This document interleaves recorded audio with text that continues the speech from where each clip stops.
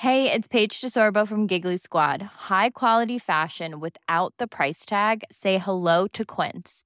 I'm snagging high-end essentials like cozy cashmere sweaters, sleek leather jackets, fine jewelry, and so much more. With Quince being 50 to 80% less than similar brands. And they partner with factories that prioritize safe, ethical, and responsible manufacturing. I love that. Luxury quality within reach. Go to quince.com/style to get free shipping and 365-day returns on your next order. Quince.com/style. Hey there, it's Michelle Norris. I'm host of a podcast called Your Mama's Kitchen. When I travel, I'm usually looking for a way to find a taste of home when I'm not at home. And one of the things I love to do when I am at home is entertain. And Airbnb allows me to do that. When I was in California recently, I rented a house that had a great kitchen. And when we were sitting around the table, we're all thinking, we're in someone else's house. Someone could be in all of our homes as well. If you have a home, but you're not always at home, you have an Airbnb. Your home might be worth more than you think. Find out how much at airbnb.com/host.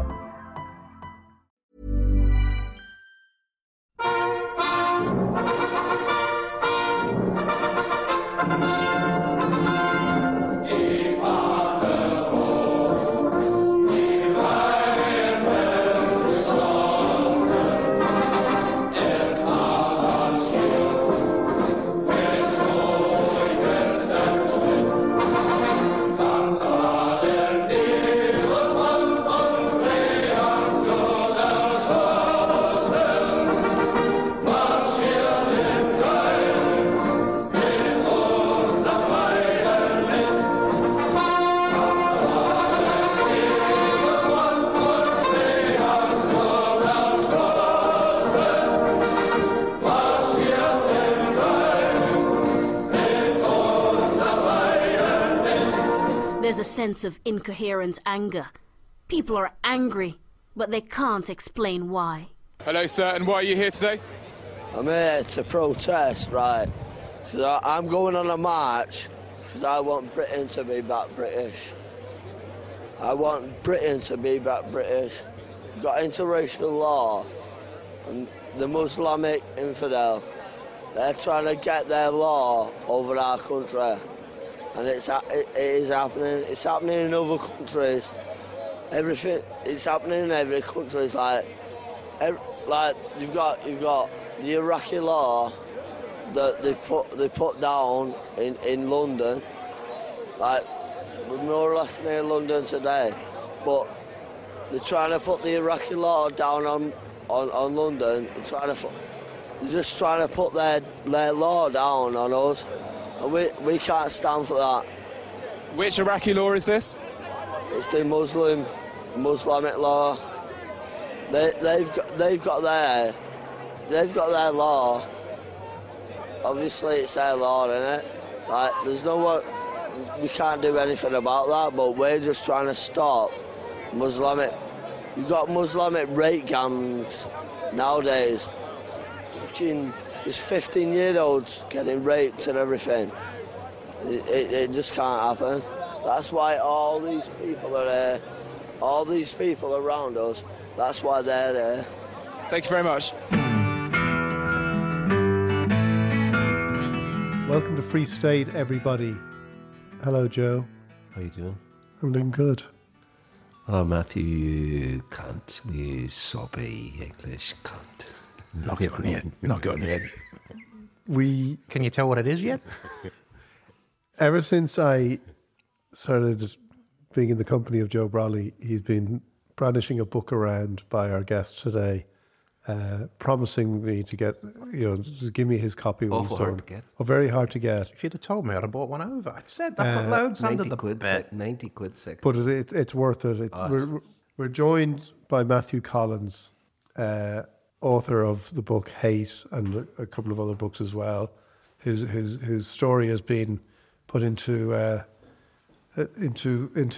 television. It was on Virgin, The Walk-In, and Matthew's story is sexy. He's a very sexy man. Very sexy. Very sexy man today. Yeah. Wasn't always sexy. No, it wasn't very sexy this morning, but Right, but now you're as the day sexy. goes on, sexier I get. Literally, I tell you. A member of, I think it's a thrilling book. I first heard you on the Tommy Tiernan show. Yeah. And I think I can't remember where I got your number, but I texted you or tweeted you because I was so taken by your description of the hate movement and what it really was, and what you said that stuck in my ear was that you were obviously at the National Front, Combat 18. You were part of that sort of hate movement, as you described. In fact, the book's called Hate. But you said that it was a kind of panic that you thought drives that hatred. Yep. One of the definitions of fascism is panic, isn't it? An imagined panic. Living in a state of panic, you believe that everything's working against you and you must act with great urgency to save yourself and save your country and your people. Fascism is a panic. It's a fear, driven by fear, like most things, like xenophobia. But it's a panic. It's a fear. It's a panic. Yeah. And, reading your book, which it really is extremely hard to get, and I don't know. I think it's... No, I must say, I do have some at home, listeners. It's not that hard to get. Just had to check in the post. I think in its way, it's a unique work and it's a masterpiece for me. I think it's brilliantly written, and the way you describe how you. I'm just going to read. Your sort of first run-in with the National Front and with... Should say this is in the 1980s. Yeah. Because I'm an old man now. Yeah. This was before mobile phones and podcasts. What would you... You were given the British Nationalist newspaper was given to you. And it had a large BNP encircled in the top right-hand corner. And lots of stories and dire warnings about blacks and Asians. Oh, joy. My body trembled as I held it in my hands and read every inch of its pages. This spoke to me. This said so much without actually making any real sense. It made me feel small, but at the same time, the more I looked at it, the more obvious it was that this was my calling. Yeah. I sat on my bed, shaking with excitement. Finally, I felt I had a life with purpose. And what was that life that you embarked on? From ordinary, actually exceptionally ordinary, dull London schoolboy to a vile, violent, nasty political activist. Because the National Front, and I think a lot of your listeners would know what the National Front was, were political parties, are political parties, I guess. And they're driven by an ideology, but their members who join up are driven by fear that everything, and I see this playing out in Ireland now, that brown faces mean less jobs and more crime, and our country's being stolen from us. And for me, that filled a vacuum in, again, quite unspectacular schoolboy. And suddenly I had purpose, and I engaged in this great crusade with all these other sort of lumpen alcoholics to save our country, and of course without any political knowledge or skill. So it was just violence. How can we use violence to encourage people to leave this country? And that's it. Yeah, and that's basically what it was. I said in the last book I did, which is the one I'm trying to sell now and is still available in Connolly Books in Dublin, is We'll do a better promo than yeah, we can do. I could, yeah. But I say it in the last book that it didn't matter what the issue was. So we'd have these meetings and it would be, the blacks are taking over the country. What's the solution to that? Someone needs to get smashed in the face with a hammer. The church roof needs fixing. Someone needs to get smashed in the face with a hammer. There's no hospital beds at Lewisham Hospital. Someone needs to get smashed in the face with a hammer. So that was, You didn't like the Irish either? No, we did not like the Irish, but you liked the Loyalists. But you came from Irish stock. I did. My I told Ryan Tripodi once that we thought we were related to Michael. We'll have to edit this. We thought we were related to Michael Collins, and I was told the night before by a woman at the NUJ that was the only way I could guarantee I'd get 20 minutes on his show to plug my book. Really? Yeah. So you had to say and then he plugged the wrong book. Anyway, yes, my parents are Irish. My family is Irish. Collins is O'Brien's, Conway's as well. From Cork. But your father, when he came to England, did he share some of those views that you had? Was he such a good and bizarre question, and of course it all came out probably really at his funeral recently. But we often had to remind people, and my father, that he was an immigrant to Britain, and his view on immigration to Britain was that he should have been the last one allowed in. And I wish they'd given me the key to lock the door behind me. Right. But my father moved to Britain with his father abandoning his mother in, I think, just 1950 or 1951. Okay. And he was quite, he had like 6 or 7 brothers and sisters. And he grew up in a very Irish house in South East London, where there was a large house full of Irish families. So he grew up with a very, very Irish childhood and Irish attitudes, which he kept right until his death.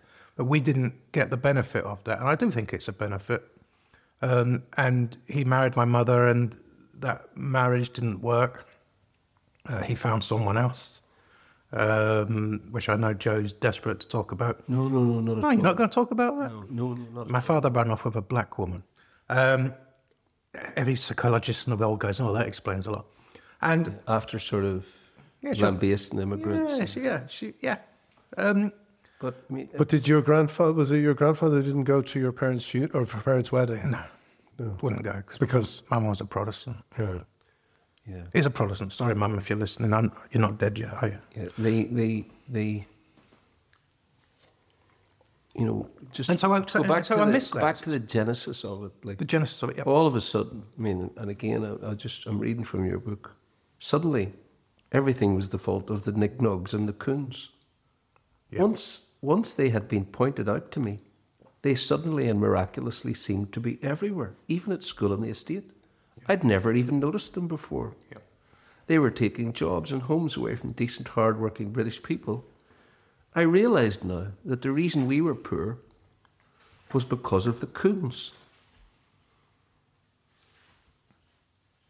Yeah. The Baader-Meinhof phenomenon. Black and Asian people went from being my neighbours and classmates and friends to parasitical leeches I could barely even look at. Yeah. I was beginning to understand that these people were stealing my history and my birthright. Why couldn't they just fuck off to where they truly belonged? And their protectors, the fucking teachers and civil servants with their bleeding hearts and cheap shit French cars, university scum from middle classes, there to suppress my freedom. And from there, you were very quickly following the hooligans. Yeah.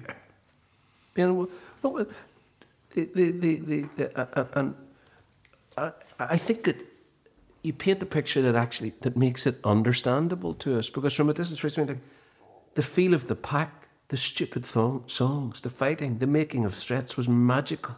Yeah. We even fought with QPR fans on the Underground one day. QPR fans. There's not many of them. No. Just to find one is a result. Well, my uncle was a hardcore QPR fan. Oh, was he? He wouldn't have been too hard to fight. They're not the most ferocious. There was a bit of a soft target. I used to I live very near QPR. According to a friend of mine, apparently they're quite tasty these days. Really? These things go in swings. Right, they go in cycles like the teams, do they? Yeah. They train them young. And this sort of matchless image of Edmonds. Yeah. Richard Edmonds. Yeah. Who was... Richard Edmonds was a school teacher, and he was an extraordinary orator, and so intelligent, so bright and fiery, and he lit something under me, and he died 2 or 3 years ago, and I lamented on Twitter what an impact he had on my life. Not a terribly positive impact, but he was someone I just felt, wow, he's gone. There's a massive part of my life gone, because he drove fascism in me, and then he was one of the things that sort of turned me against fascism. And I was heavily criticised for it. Oh, look at you promoting fascism. I say, for people who've never been involved or done anything. There were some. If you don't know what charisma is, and believe me, in 1980s council estate in London, you don't see a lot of charisma or charismatic people.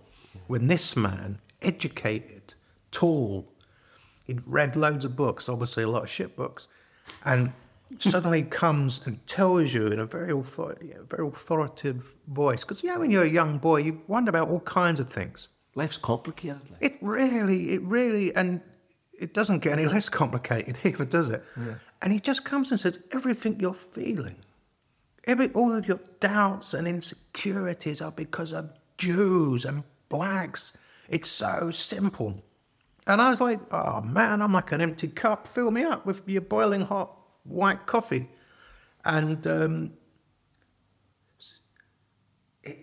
some of those people were extraordinary, and some of those people were fucking dangerous. And the picture of him sort of that you paint, of him reading from Mein Kampf, listening to Wagner. Yeah. Hitler's favourite composer.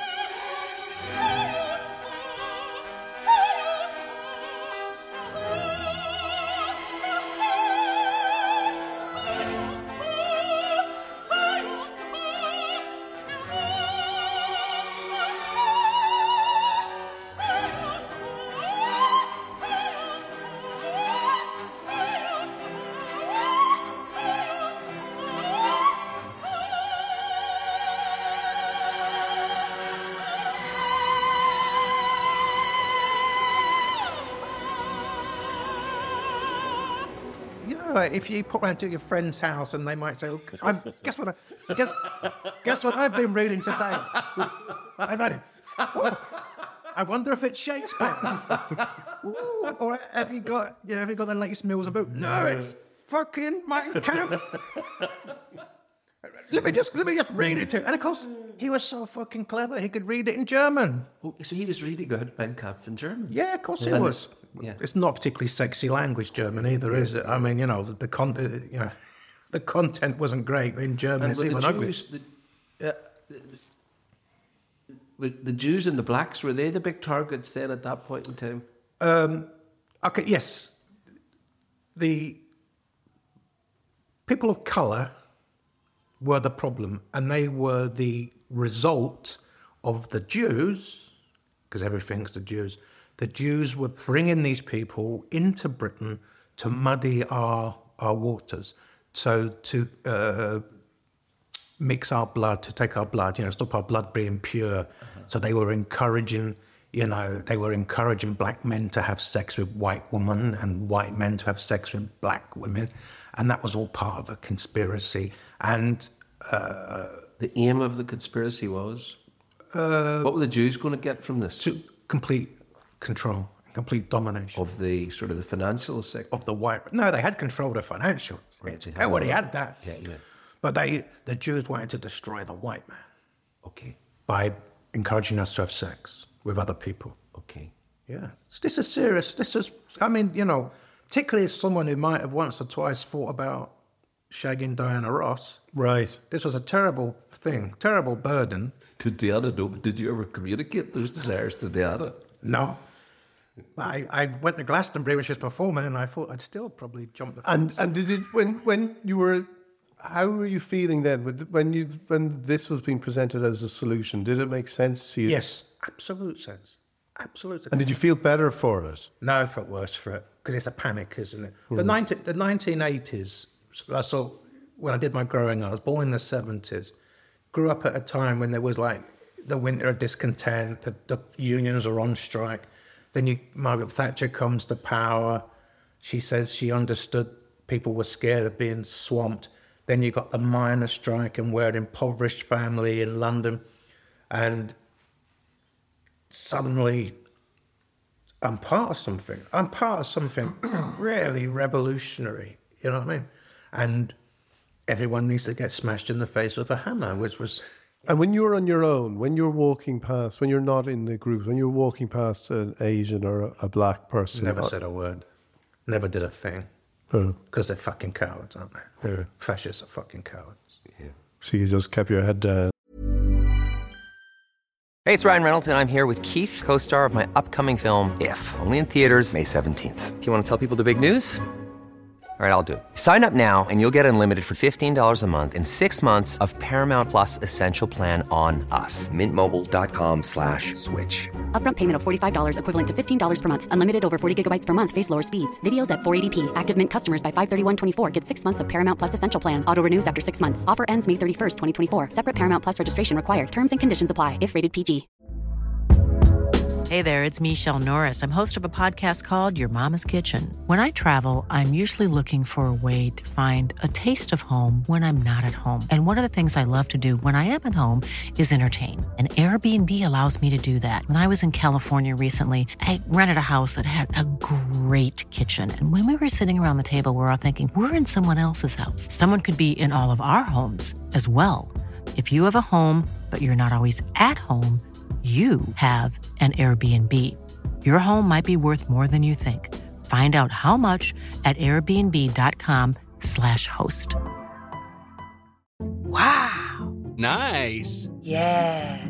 What you're hearing are the sounds of people everywhere putting on Bombas socks, underwear, and T-shirts made from absurdly soft materials that feel like plush clouds. Yeah, that plush. And the best part? For every item you purchase, Bombas donates another to someone facing homelessness. Bombas. Big comfort for everyone. Go to bombas.com/ACAST and use code ACAST for 20% off your first purchase. That's bombas.com/ACAST. Code ACAST. You wrote in the book, racism and Nazism was very easy. Yes. It didn't trouble my grey matter at all. No. And I suppose for a discontented youth whose life wasn't going particularly anywhere, I'm sort of reading, I'm sort of summarising how you describe. But lives are generally, aren't they, quite bland? Yeah. Aren't they? Really, life is really for young people. Probably different now. I look at my kids; they seem to have everything in the world. But life was bland. Life was fucking difficult. If you was working class, it was really difficult. Why was the idea? I mean, and we see this with the Irish hate movement as well. Why was the idea that the Holocaust was a myth? Oh. Why is that so attractive? It's because one of the things about the Holocaust that it teaches us and it shows us is where this ends up. This is where hatred ends up. You cannot be hating and torturing and sending people off in boats somewhere and just think that there's no consequence to it. And the consequence of these hatreds and this vileness is that people end up getting murdered, butchered in genocides. Millions marched into death camps. And so, I mean, this is if you look at the conspiracy movement now that's been massive, particularly since COVID and lockdown, is that all of these conspiracies somehow always at the end boil down to that there's a Jew behind it. Because it's the longest hatred, and they're the people it seems to be most easy to blame for the world's ills. If you can cast enough doubt on the Holocaust, if you can make people believe it's exaggerated and or didn't happen, if you can encourage people to believe that not only is it exaggerated, it's made up by Jews, then you can go and do it all again, can't you? And even in the BNP and the National Front, where people were saying, Yeah. The Holocaust is fake. We must undermine the Holocaust. Their solution to their problems was, of course, genocide. And it's a good idea. I think some people just fail to realise and fail to see that history shows us so many things. The Holocaust shows us where running around the streets, be it in Dublin or London, shouting things at people or setting fire to their tents, saying awful and unfair things about them, accusing them of things. That's how it starts. That's how it started in Germany. Yeah. And where it ended, go to Auschwitz and see where this hatred ends up. Because the only not even natural, the only consequence for any kind of hatred is murder. Yeah, I mean, people here in Ireland who've never met a trans person and have never had any negative experience of a trans person or someone in the LGBTQ community or, for example, a drag queen, are now peddling this idea that these are toxic groomers, rapists, pedophiles. Yes. You've heard it. Groomers, rapists, pedophiles. And everyone is a groomer, a pedo. Oh, that's the constant thing. I was chased by some Irish fascists outside your Dale. I mean, it's definitely pronounced Doyle, but it's definitely spelled Dale. I was outside your parliament, and they started shouting at me, "He's a paedophile," and I'm like, "Oh, for fuck's sake, this is terrible." Because what are these ordinary Irish people walking up the street are going, "Maybe he is a paedophile."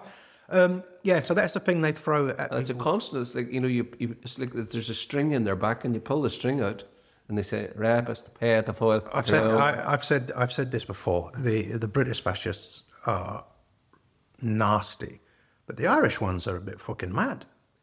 You know what I mean? They'll get there, but at the moment, I think most Irish people, if they had concerns about immigration, even if they had concerns about things like trans people or Story Hour, where drag queens read books to children, if they looked at the people who were in opposition to these things, they would just say, "Yeah, but they're a bit mad. They're a bit mad themselves." I think that's the stage we are. That's the stage. And I think when it comes to immigration, Irish people, when we've talked about this before, have enough awareness. Most people have enough awareness of. Although, as you said, of your father wanted to pull the drawbridge just behind him, and look at people around Trump. There's so many Irish Americans or Irish people have been involved in racism, but I think in this country we still have enough awareness of our own story with emigration. And at any time he was living in Britain, my dad could have gone back to live in Ireland. But And logical sort of argument has no sway at all. In fact, it seems to make them close in even more on each other. I don't know. You hit that on the head that most Irish people, even if they had doubts or concerns about immigration, would probably say, "Yeah, but I've got 24 cousins living in Canada and 22 in America and a niece in England." But it is challenging. I think for Ireland it's challenging because there's this thing, isn't it? We're little old Ireland, and there's not a lot of space here. And it's all going along very, very nicely. And suddenly people turn up and you have to make space. You have to make space. You have to make accommodation for them. But also you have to say, this is what problem with, look, in England, they're sticking people on boats before they send them off to Rwanda. And if you've been to Britain post-Brexit, you'll see the country's basically on its knees. It really is on its knees. And we've got all these people trying to get into our country. Just go to them and say, "What skills have you got? What skills? Can you drive a bus? Can you work in a hospital? Can you work at a machine? Could you do some mowing? By the way, our country is absolutely dead as a result of Brexit. We need some people to come in." All the things that people in other European nations used to do in Britain. Correct, and without any problem.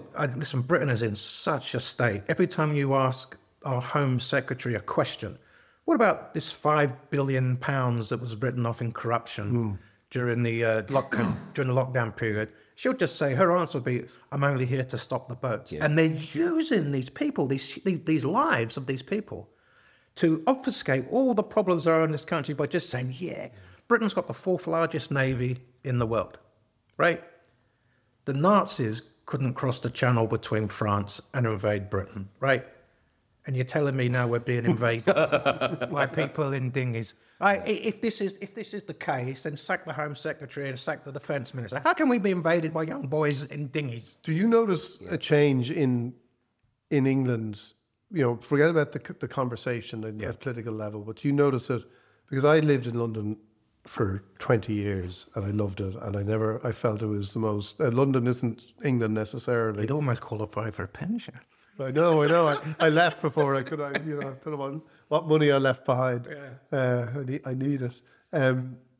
But it was such a tolerant. It was such an easy place to live. It was, and it's surprisingly tolerant. London, Yeah. even though everyone had a hard time there, but it was one of those places where people got along. The Irish, West Indians. My childhood was of accents: West Indian accents, Irish accents, Liverpudlian accents. It was a childhood of accents.